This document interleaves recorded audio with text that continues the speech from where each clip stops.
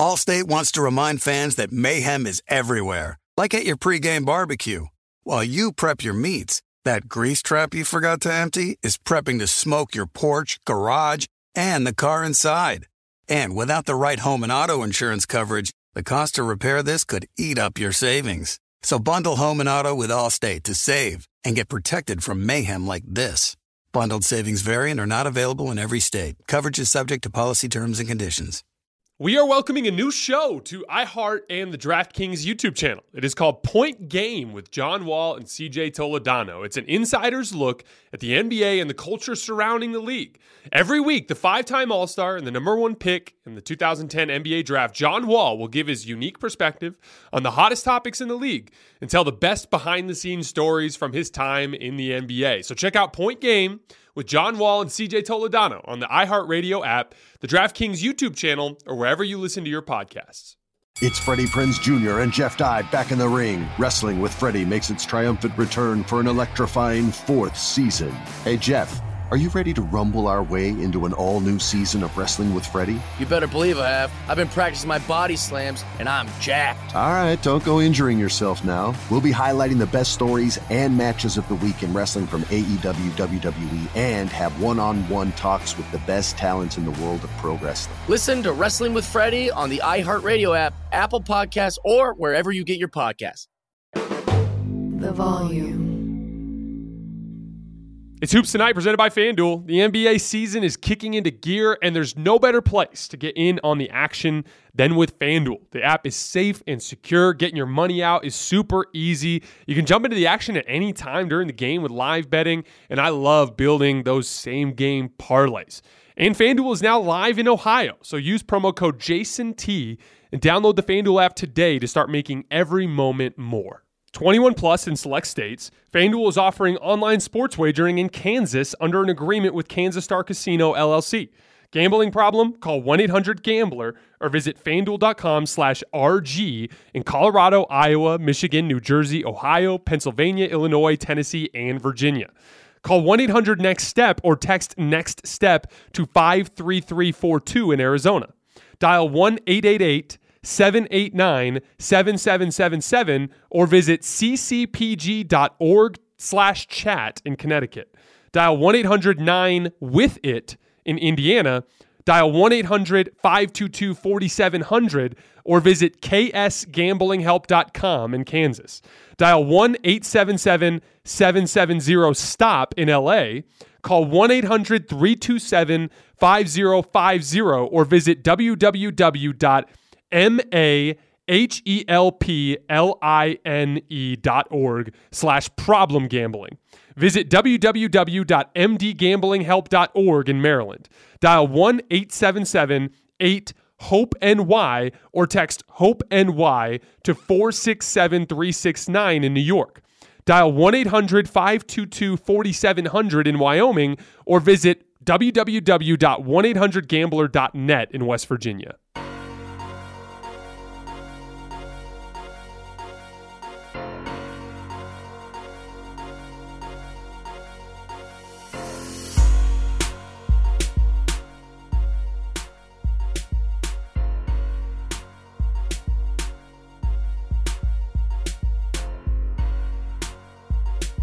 All right, welcome to Hoops Tonight, presented by FanDuel here at The Volume. Happy Thursday, everybody. I hope all of you guys are having a great week so far. Quick show. We're going to be hitting two games from last night.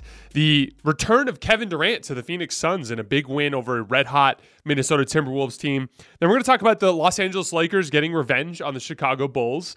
And then we're going to go into a game from the previous night. The red-hot Pelicans, winners of 5 in a row, going into Golden State, getting up to a 20-point lead. But then once again, as has been a recurring theme throughout this season, the Golden State Warriors somehow managed to get red-hot in the second half themselves and come back to win that game. And then last but not least, I'm going to give some thoughts on the latest straw poll, which has Giannis weirdly way behind Jokic and Embiid down the stretch here of the MVP race. You guys know the drill. Before we get started, subscribe to the Volume's YouTube channel so you don't miss any more of our videos. Follow me on Twitter at _JasonLT so you guys don't miss any show announcements. And if for whatever reason you guys miss one of these shows and you can't get back over to YouTube to finish, don't forget you can find them wherever you get your podcasts under Hoops Tonight. All right, let's talk some basketball. So, Kevin Durant's reward for getting back onto the basketball court as he has to go up against one of the best perimeter defenders in the league this season, Mr. Jaden McDaniels, someone that I've had so much fun watching this year. There's been a lot of talk of his offensive development, and there's definitely some potential there, but make no mistake, Jaden McDaniels has been one of the very best on-ball perimeter defenders this year, especially guarding and giving issues to NBA superstars. The local broadcast was referring to him as the seatbelt last night, and I think he's deserved and earned that nickname. It was a very tough matchup for Kevin Durant his first game back, and he ended up having a very uncharacteristic poor shooting night. You know, what's interesting with KD is so many of the players that I've followed in my time covering the game of basketball are rhythm players. And so when they come back from an extended absence, you almost expect them to struggle for 3 or 4 games as they try to work their way back into the flow and speed of NBA games. LeBron James, my personal favorite player, is someone like that. And even in his first matchup with the Chicago Bulls, even though he did a lot of good things, like you could tell the handle wasn't quite there, you could tell the shot wasn't quite there. That's pretty common. But interestingly enough, Kevin Durant's never been that type of guy.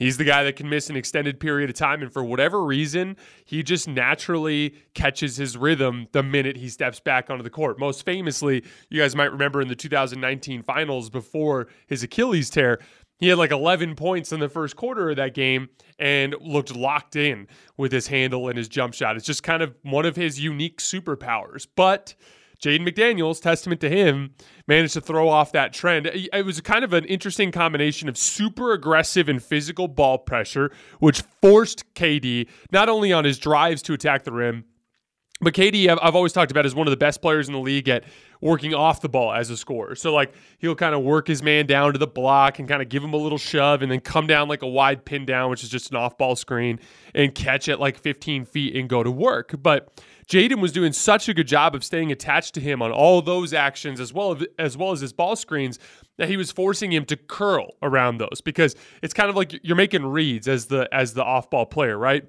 I come off of that screen. If he's trailing behind me and I got space, I'm catching and I'm shooting.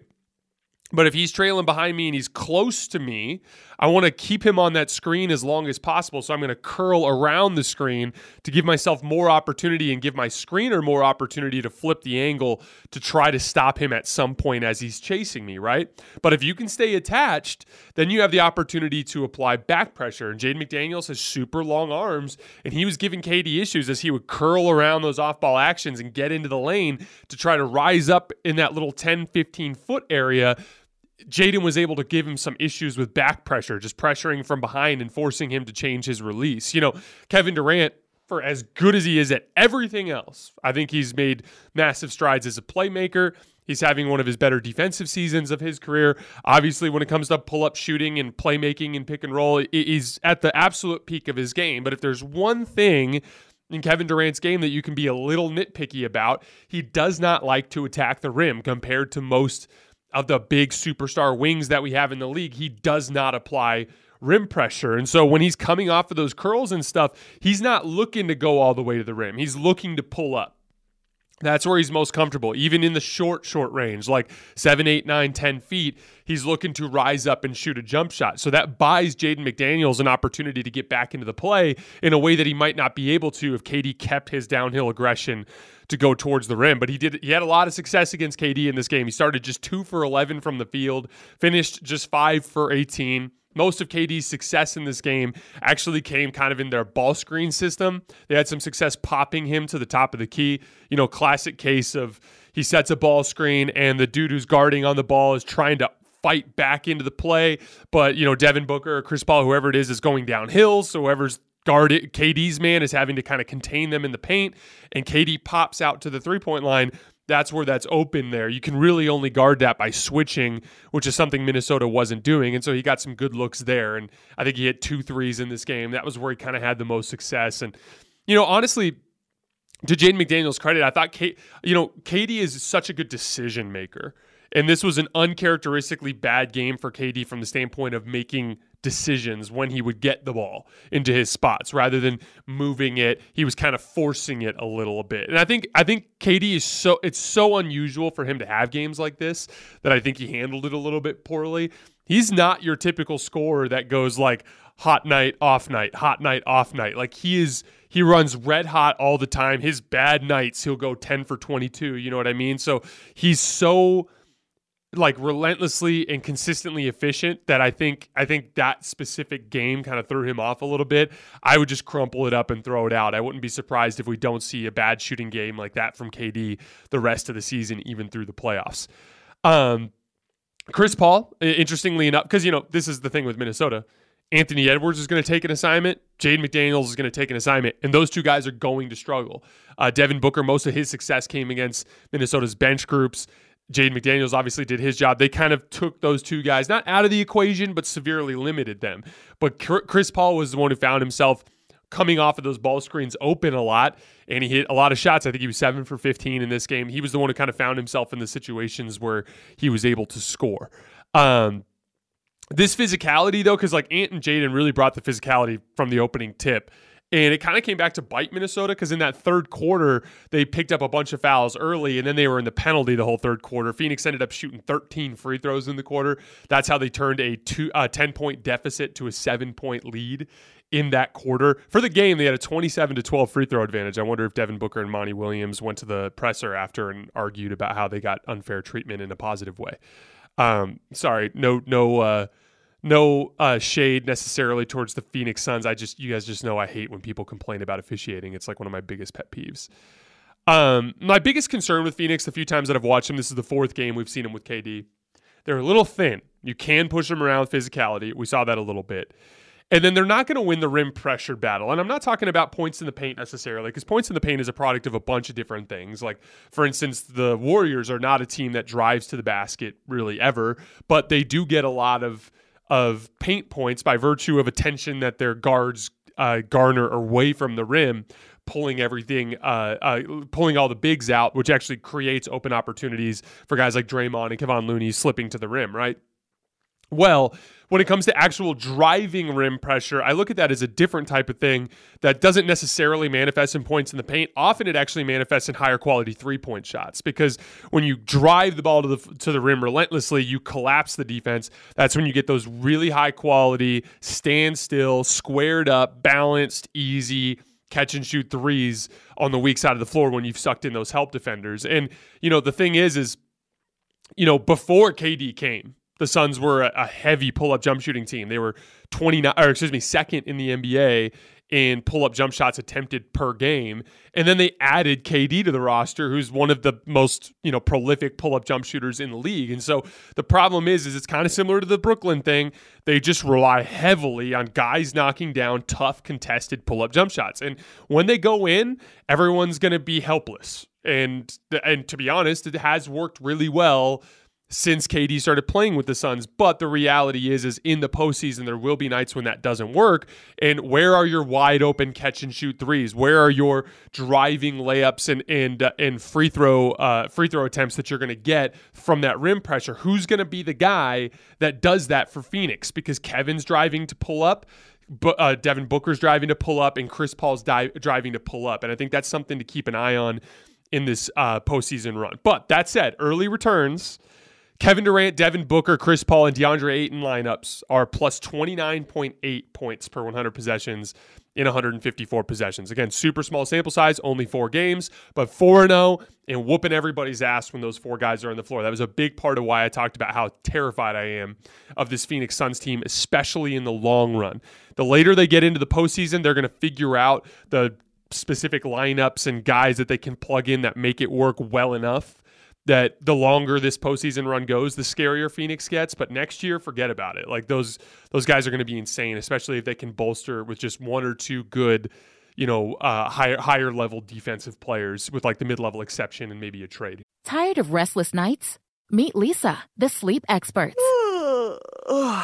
Here at Lisa, we know that good sleep is essential for mental, physical, and emotional health. That's why their mattresses are made for exceptional comfort and support, catering to every sleep need. Check out Lisa's Sapira Hybrid Mattress, named Best Hybrid Mattress 5 years running. Sleep hot, The Chill collection is built with cool-to-the-touch top fabric and layers of high-density comfort foams, all intended to remove excess body heat while maximizing comfort. With Leesa, getting a new mattress has never been easier. Delivery is free, and you have 100 nights to try out your mattress in the comfort of your home. Don't spend another night dreaming of better sleep. For a limited time, save up to $700 off select mattresses plus 2 free pillows. Go to leesa.com/iHeart for an additional $50 off mattresses and select goods.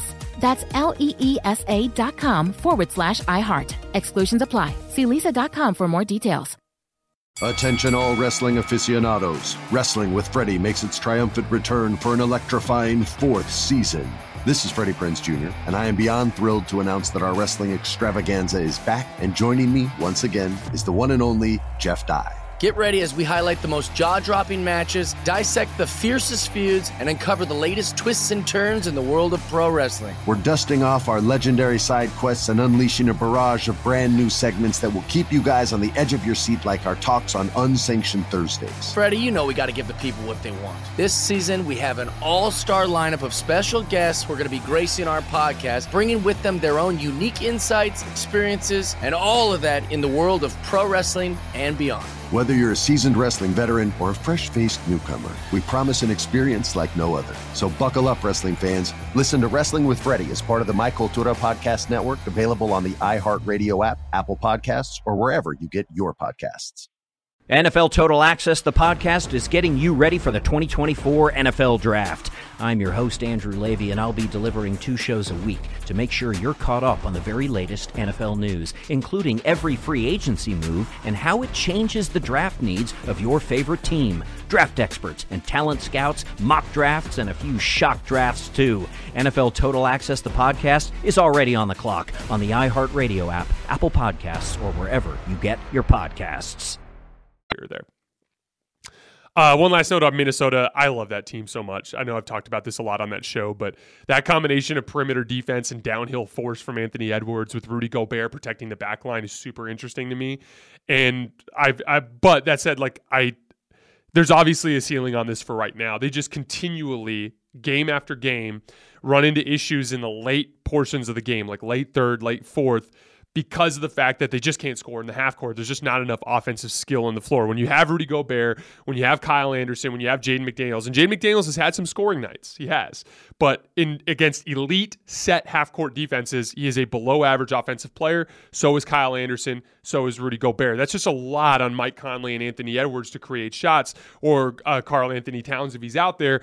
And when you go with Karl Anthony Towns, you either have to go with 2 bigs, which then messes up your transition defense and messes up your ability to cover ground in rotation because you're too slow, or you take Gobert off the floor and put Cat at center, and then your defense falls apart. So they definitely have to figure out those pieces on the margin like I was talking about, but that fundamental core of Anthony Edwards, Jaden McDaniels, and Rudy Gobert continues to be one of the most exciting young cores in the league, in my opinion.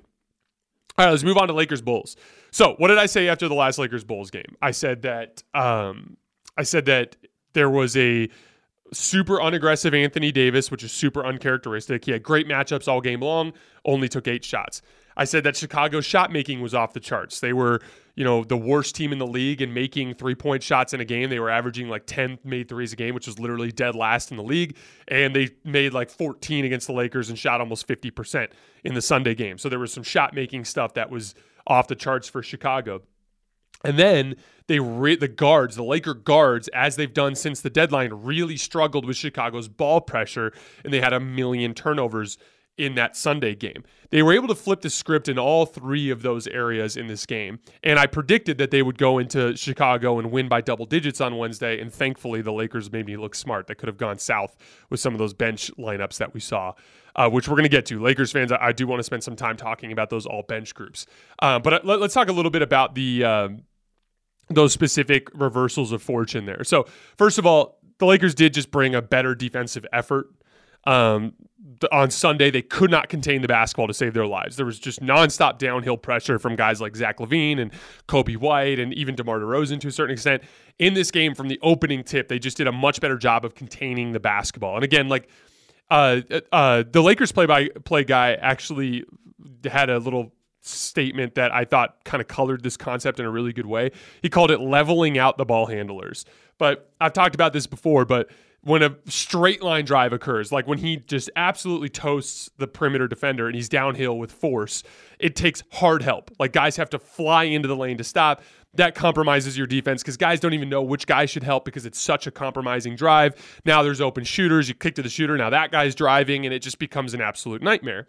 But if instead of a straight line drive, you level that drive out, so instead of him going directly to the basket, he's fighting past your shoulder and he's taking like a banana route, kind of wide, that is what makes it so that he never gets that true downhill acceleration. And it makes it so your help defenders can dig from the perimeter and just kind of lunge in and stick a hand out, but stay with their man, as opposed to having to abandon their man to help in the paint. That all of a sudden makes it so that those kick-out passes aren't nearly as open. Maybe a shooter has to relocate or you have to throw a looping pass. Now that's an easier closeout. It just prevents your defense from going into those compromising rotation situations. And just in this game, just fundamentally from the start, they just did a much better job of containing all their ball handlers, which lowered the quality of Chicago's three-point looks and lowered the quality of the pull-up shots that guys like Zach LaVine and DeMar DeRozan got. Just like that, Chicago started to look like Chicago again. They shot, in the 20s from three. They only made 9 of them in the game. DeRozan and LaVine, their off-the-dribble shot-making went down a level from where it was on Sunday. They were able to flip that script. Then on the other end of the floor, it's a really smart adjustment because, there's no reason to go against ball pressure for no reason at all. Like you don't get bonus points by giving the ball to your point guard and having him bring it up against an on-ball defender. You just have to get the ball across half court, right? And most importantly, that's just unnecessary fatigue. I see this all the time when I'm playing here in town. Like a lot of teams will try to put like smaller guards on me to try to pressure the basketball. And it's like, yeah, I could bring it up, but why? Like, what matter of pride is that for? Like, I'll typically just find the player on my team that's being guarded by the worst on-ball defender or the laziest guy, and I'll be like, hey, bring the ball up, and then I'll run down, and if this little guy's going to be on me, I'm going to post him up, and then I'm just going to demand the basketball, and then I'll be able to use my physical advantages against him without having to try to dribble in front of him for no reason at all. Even if I'm capable of that, it's just a waste of effort, and it opens up risk that's unnecessary. What did the Lakers do from the opening tip of this game? Instead of having Austin Reeves and bring the ball up against Patrick Beverley or D'Angelo Russell bring the ball up against ball pressure, instead of even having LeBron bring the ball up against Alex Caruso, who's a great ball pressure guard, they just threw the ball to Anthony Davis. And Anthony Davis brought the ball to the floor, and where was Vucevic? Vucevic is never guarding guys full court. He's sitting all the way back in the paint. So they didn't even have to worry about Chicago's ball pressure because AD was just bringing the ball up the floor. And then from the opening tip, it was clear that their intention was to run through the post with LeBron James and Anthony Davis, which is the way that this team should be run. And they would have won by 40 in this game if they didn't get away from it for several stretches, which we'll get to in a minute. But they ran up to the wing, they inbounded the ball, or made the post entry to LeBron James, and LeBron would go to work on Alex Caruso, and he was either drawing double teams to get the team into rotation for wide open threes, or he was getting to the rim. And then they'd flip that, and they'd run the same thing through Anthony Davis, and they butchered Chicago in the post in this game. They had 20 post-ups for 22 points in shooting possessions and countless more opportunities where they put Chicago in rotation and were able to play driving kick basketball out of that, compared to Chicago, who had just 6 post-ups for just 4 points. So that was a big swing factor in this game. So the Lakers ended up going up big early, and then almost immediately Chicago I think they went on like a 27-5 run spanning the late first, early second quarters. And the big problem there is not only did Darvin Ham not stagger LeBron James and Anthony Davis properly, so you had this stretch to end the first quarter where both LeBron and AD are off the floor, which is inexplicable. But I didn't think that was nearly as bad as the staggering of the rest of the group. So think of it like this. Who are the 5 best players on the Lakers? I would argue it's LeBron James, Anthony Davis, Austin Reeves, D'Angelo Russell, and Dennis Schroeder. I think those are the 5 best overall players on the Lakers, especially when it comes to offensive initiation. That bench group that Darvin Ham went with, not just ending the first quarter, but even in the early second, it was just Dennis Schroeder with a bunch of guys. Or it'd be like Anthony Davis and Dennis Schroeder with just some guys, like off the bench. And the problem there is when this is why staggering is so important. I talk a lot about the responsibilities on a basketball court that a 5-man unit has to fill. There's ball handling responsibilities. There's off-ball spacing responsibilities. There is rim, like lob threat responsibilities. There's guys who can cut and screen. That's all on the offensive end. But then on the defensive end, there's like rim protection, perimeter defense, wing defense, all those lock and trail, all those different things, right?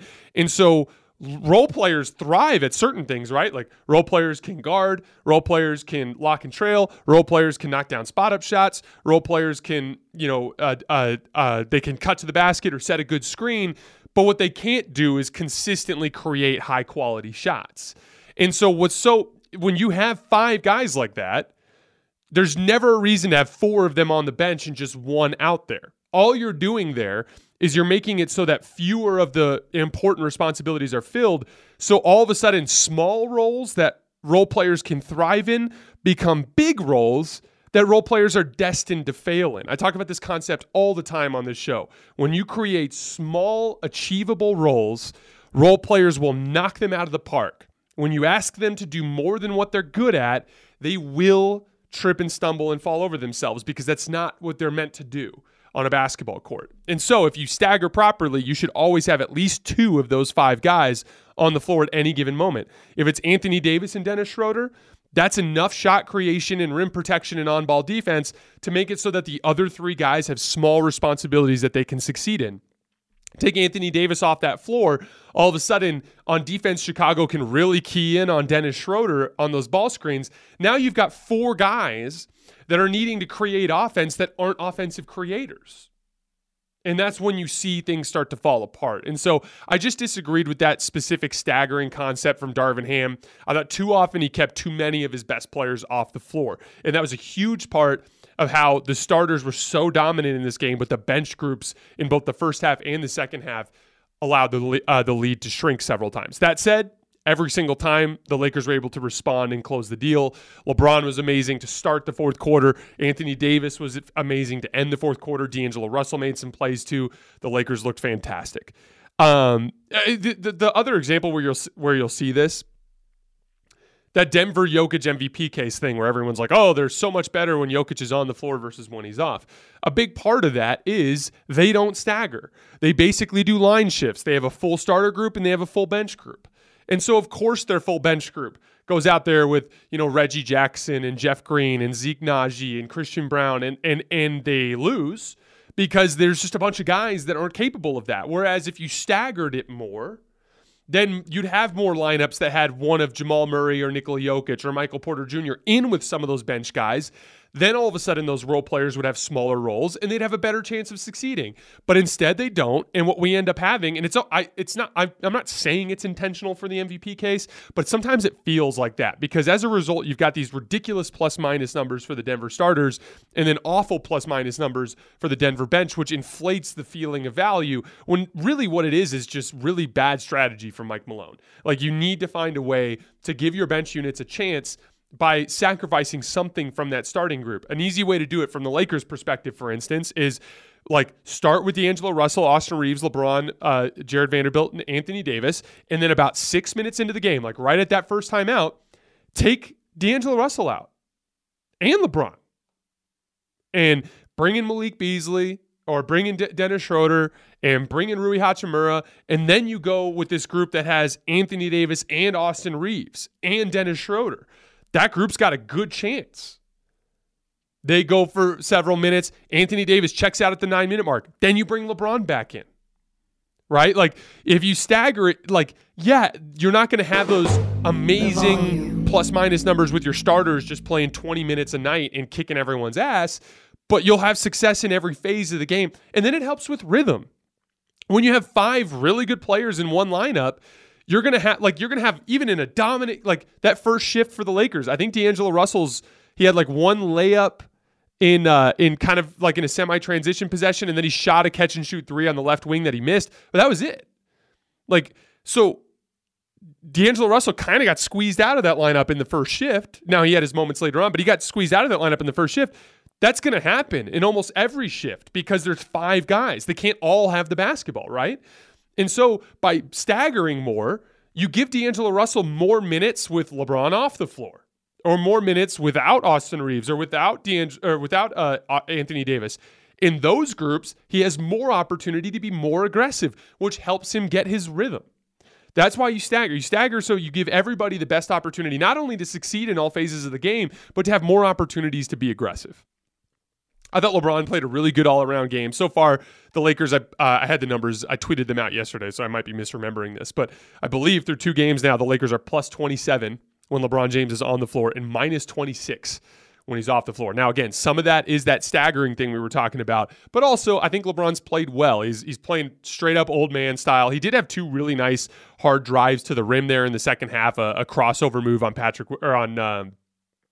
think it was on Patrick Williams, but he had a really nice crossover move where he had a layup. He had another one where he got downhill and someone shoved him in the back. He didn't get a call. But everything else was savvy stuff, scoring out of the post, cutting to the basket. He was active on the offensive glass in this game. He had a really nifty kind of coming along the baseline offensive rebound putback. He just savvy old man game, got to 25 points. But then Anthony Davis finally brought the aggression that he didn't bring on Sunday. Again, I was very critical of him on Sunday because he had the best matchups all game long, while the guards were struggling with the ball pressure guards for Chicago, and LeBron James wasn't quite himself, although I thought he actually played okay in the Sunday game as well. This game, Anthony Davis brought the aggression, and guess what? Nobody can guard him. 38 and 10 with 4 assists, 2 blocks. You know, that's why I get so critical of Anthony Davis. Like there's no excuse for taking 8 shots in a must-win game when we all know what happens when you take 20 shots against the same team. Like it was an inexcusable performance on Sunday, especially under the circumstances. That's why I get so frustrated with Anthony Davis from time to time. Last thing I wanted to talk about with the Lakers is this idea of running through their guards versus their bigs. One of the big things that I thought really caused issues in this Chicago game, this one last night, where Chicago was able to shrink the lead, I thought a big driving force behind that was just the simple fact that too often guards are looking for their own shot versus trying to get the ball to Anthony Davis and LeBron. It made sense when LeBron was out because Anthony Davis can be inconsistent as an on-ball creator. So, like, some nights you throw it to him and it works, some nights you don't. And so getting him into pick and roll is another way to keep him involved in the offense, right? But with LeBron out there, there's so much shot creation just out of the post with LeBron James and Anthony Davis that, like, those 2 guys need to be the focal point of the offense. And way too often they get away from that and run things through the guards. And the guards are good players, but they're at their best when they operate with an advantage. And when they're attacking set defenses in the half court, they're not superstars, and so they're going to be inconsistent. Whereas LeBron James and Anthony Davis will be more consistent. That's why you've got to continue to run the offense through them. I disagreed with that from a strategic standpoint. Lakers control their destiny now. They're tied in the loss column with Minnesota. They play them on Friday, so if they win that game, they won't have the tiebreaker with Minnesota, but they'll be 1 game up on them, and they'll control their destiny effectively down the stretch of the season, but give them a great chance to end up with at least the 7 seed. The 7 seed to me is like the goal for the Lakers because I think the Lakers can beat Denver, but I wouldn't want to face them in the first round. So getting that 7 seed gives you a home game against probably Minnesota in the play-in. And if you win that game, then you get to play Memphis, which is a matchup I really like for the Lakers because they thrive in the paint, and the Lakers have Anthony Davis, which is just fundamentally going to disrupt what Memphis likes to do. And they have a lot of shooters that Lakers can ignore and clog the paint, which is Darvin Ham's favorite defensive strategy. I really like the Memphis matchup for the Lakers. Got to get to the 7 seed to do that. Got to beat Minnesota on Friday in order to accomplish that. It'll be a really interesting matchup. It's going to be in Minnesota, so the crowd's going to be crazy. Minnesota's going to see it as like, if we win this, we effectively get the 7 seed because then they'll be a game up on the Lakers and they have the tiebreaker, so it's effectively a 2-game lead at that point. So it's just vitally important that the Lakers win that game, and it's vitally important that the Wolves win that game, which should make it an all-timer. And we are going to be covering that game on Saturday morning, by the way, with the rest of the Thursday and Friday slate.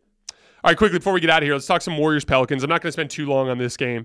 I did do another interview with the guys at the game in San Francisco. You can find that on their YouTube channel yesterday.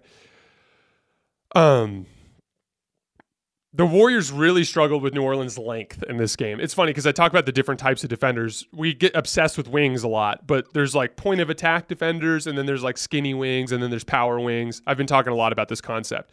But like what's interesting is when you have too many skinny, lanky wings, sometimes you can really struggle to defend on the perimeter because skinny, lanky wings really struggle to navigate ball screens and off-ball screens. They're big targets, and fighting through screens is a game of physicality. You need to be strong. You need to be active with your hands. It's like swim moves. It's like being a defensive end. You're trying to fight past that left tackle, and it's a very physical game to get over those ball screens and off-ball screens. So really skinny, thin players who are also big targets for screens, they typically struggle to get around screens. But they're amazing in passing lanes. And when they stick their arms up, if you're not paying attention, you can throw the ball away. And the Warriors were just straight up ridiculously sloppy with the basketball in the first half. I think they had 14 turnovers in the first half. It was a big part of how they got down by 20 points in this game. And I was frustrated watching it because I'm sitting there thinking like, man, if they can just take care of the basketball, they're going to be fine because Steph is getting open all the time. Like whether it was CJ McCollum, whether it was Herb Jones, whether it was Trey Murphy, whether it was Brandon Ingram, whoever it was that was getting switched onto Steph, they were slow with their switches getting out on Steph, and then he was running them through the ringer on these screens and getting wide open looks compared to what Steph usually gets, right? And so I was like, if they could just take care of the basketball, things will be fine. And they ended up finally taking care of the basketball in the second half. They had just 5 turnovers. There were a couple of big plays in the early third quarter that I thought ignited them. Dante DiVincenzo on a Steph missed 3 on the right wing, another wide open shot. Again, if you look, just go look at Steph's shots in this game. He just got great looks. But Dante gets a dunk. And Stan Van Gundy actually had a really interesting take on the broadcast after that you guys might remember. He basically said, everyone talks, and people will be like, come on, guys, let's get going. They'll get in the huddle. They scream at each other. They do all those things. But he's like, nothing inspires a team like making a play that gives your team a boost that will then become a momentum that translates through the rest of the roster. And I 100% agree.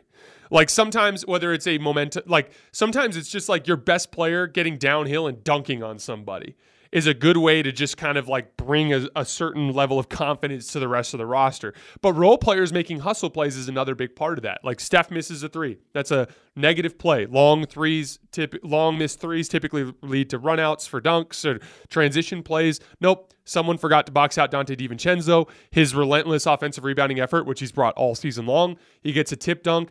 It ignites the Warriors. I thought Kevon Looney also in that third quarter, just attacking the offensive glass, inspired the Warriors to pick things up defensively. Then they started to get stops. Steph Curry started to finally get going. Again, just look at Steph Curry's makes in this game. Just constantly getting guys like Herb Jones caught on screens because they're too big, they're too lanky, and it's just a great example of how you need more defensive versatility. Like, it doesn't matter if you have Herb Jones, Trey Murphy, and Brandon Ingram if CJ McCollum is out there and you don't actually have a guy who specializes in point of attack defense. Ideally, what you'd want is you want Herb Jones on a wing, and you'd want Brandon Ingram on someone like you'd want Herb Jones, Brandon Ingram, and Trey Murphy on your Andrew Wiggins and your Dante DiVincenzo and your Klay Thompson because they're less quick with the basketball in terms of on-ball creation or flying off of screens. And then you have a bulldog, someone who is shorter, better center of gravity, that's lower to the ground, stronger, who can fight like hell through screens.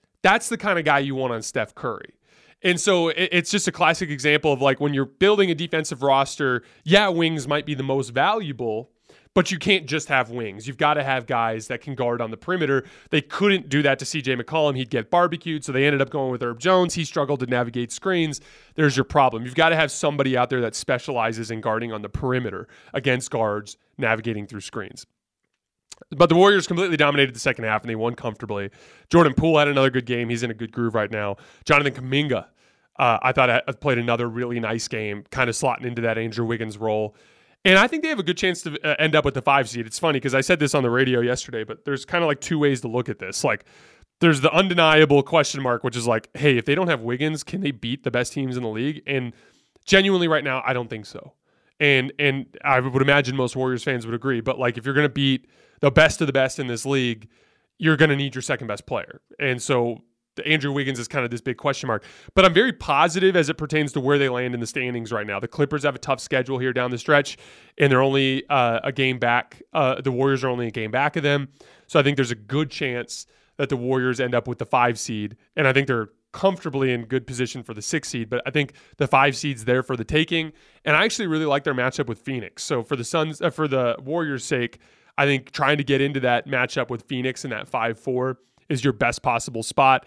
One of the biggest factors there is just what I was talking about. Like, the Suns have awful point of attack defense. That's a great way to get Steph Curry and Klay Thompson good looks with the way that their system is, because who cares about Kevin Durant protecting the rim? Who cares about DeAndre Ayton protecting the rim? It's really just about, can Steph and Klay and those guys shake free of their guards, which I think they're going to be able to do. All right, last note before we get out of here, Giannis on the straw poll. So Tim Bontemps released a straw poll, and basically it's got a slight edge to Embiid right now, very slight. I want to say it's like by 2 aggregate points. And Jokic is in second, but then there's a big gap before you get down to Giannis. And I just think this is insane. Because who's the best player in the league? Giannis, clearly, right? Better defensive player than both Embiid and Jokic. Who's the best offensive player from that group? Yeah, slight nod to Jokic probably. But then like Embiid and Giannis are right there with him. Who's got the best team in the league? The Bucks by far. They're 2.5 games up on, or 2.5 games up on the field in that first place, first overall seed. The Bucks have won 75% of their games when Giannis plays. The Nuggets have only won 72% of their games when Jokic plays, and the Sixers have only won 66% of their games when Embiid plays. To me, it's so clearly Giannis. Like, it's close, but it's Giannis. He's better than the other two guys, both at basketball and with the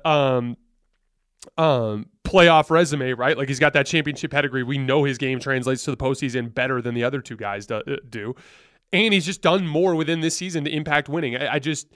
It's, to me, the voters are overthinking this. They've been overthinking it for decades, but this is an especially egregious example. That, like, Embiid's case is based purely on narrative. He clearly has the worst case of the three, in my opinion. Nikola Jokic, it's based entirely on advanced metrics and inflated on-off numbers that are perpetuated by Mike Malone's rotations. Giannis is just a better player. And I'm not going to punish him just because the Bucks are a little bit better of a team that float the situation better when Giannis is off the floor.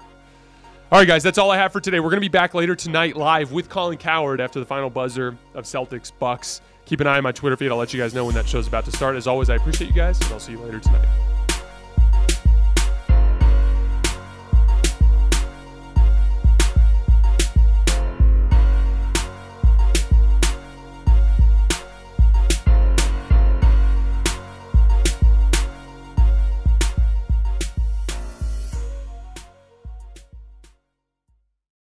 Allstate wants to remind fans that mayhem is everywhere, like at your pregame barbecue. While you prep your meats, that grease trap you forgot to empty is prepping to smoke your porch, garage, and the car inside. And without the right home and auto insurance coverage, the cost to repair this could eat up your savings. So bundle home and auto with Allstate to save and get protected from mayhem like this. Bundled savings vary and are not available in every state. Coverage is subject to policy terms and conditions. It's Freddie Prinze Jr. and Jeff Dye back in the ring. Wrestling with Freddie makes its triumphant return for an electrifying 4th season. Hey, Jeff, are you ready to rumble our way into an all-new season of Wrestling with Freddie? You better believe I have. I've been practicing my body slams, and I'm jacked. All right, don't go injuring yourself now. We'll be highlighting the best stories and matches of the week in wrestling from AEW, WWE, and have one-on-one talks with the best talents in the world of pro wrestling. Listen to Wrestling with Freddie on the iHeartRadio app, Apple Podcasts, or wherever you get your podcasts. I'm Diosa. And I'm Mala. We are the creators of Locatora Radio, a radiophonic novela, which is a fancy way of saying a podcast. Welcome to Locatora Radio, Season 9. Love at first listen. We're older, we're wiser, and we're podcasting through a new decade of our lives. This season, we're falling in love with podcasting all over again. And getting to the heart of our stories. We're going places we've never gone before, and we're bringing you along with us. With new segments, correspondence, and a brand new sound. Season 9 is kicking off with an intimate interview with Grammy Award-winning singer-songwriter Natalia Lafourcade. What's giving you hope right now? Well, when I see what music does to people, it gives me a lot of hope. If you liked Locatora before, you're going to love Season 9. Subscribe to our show and you'll see why Locatora is your prima's favorite podcast. Listen to Locatora Radio as part of the My Cultura Podcast Network, available on the iHeartRadio app, Apple Podcasts, or wherever you get your podcasts.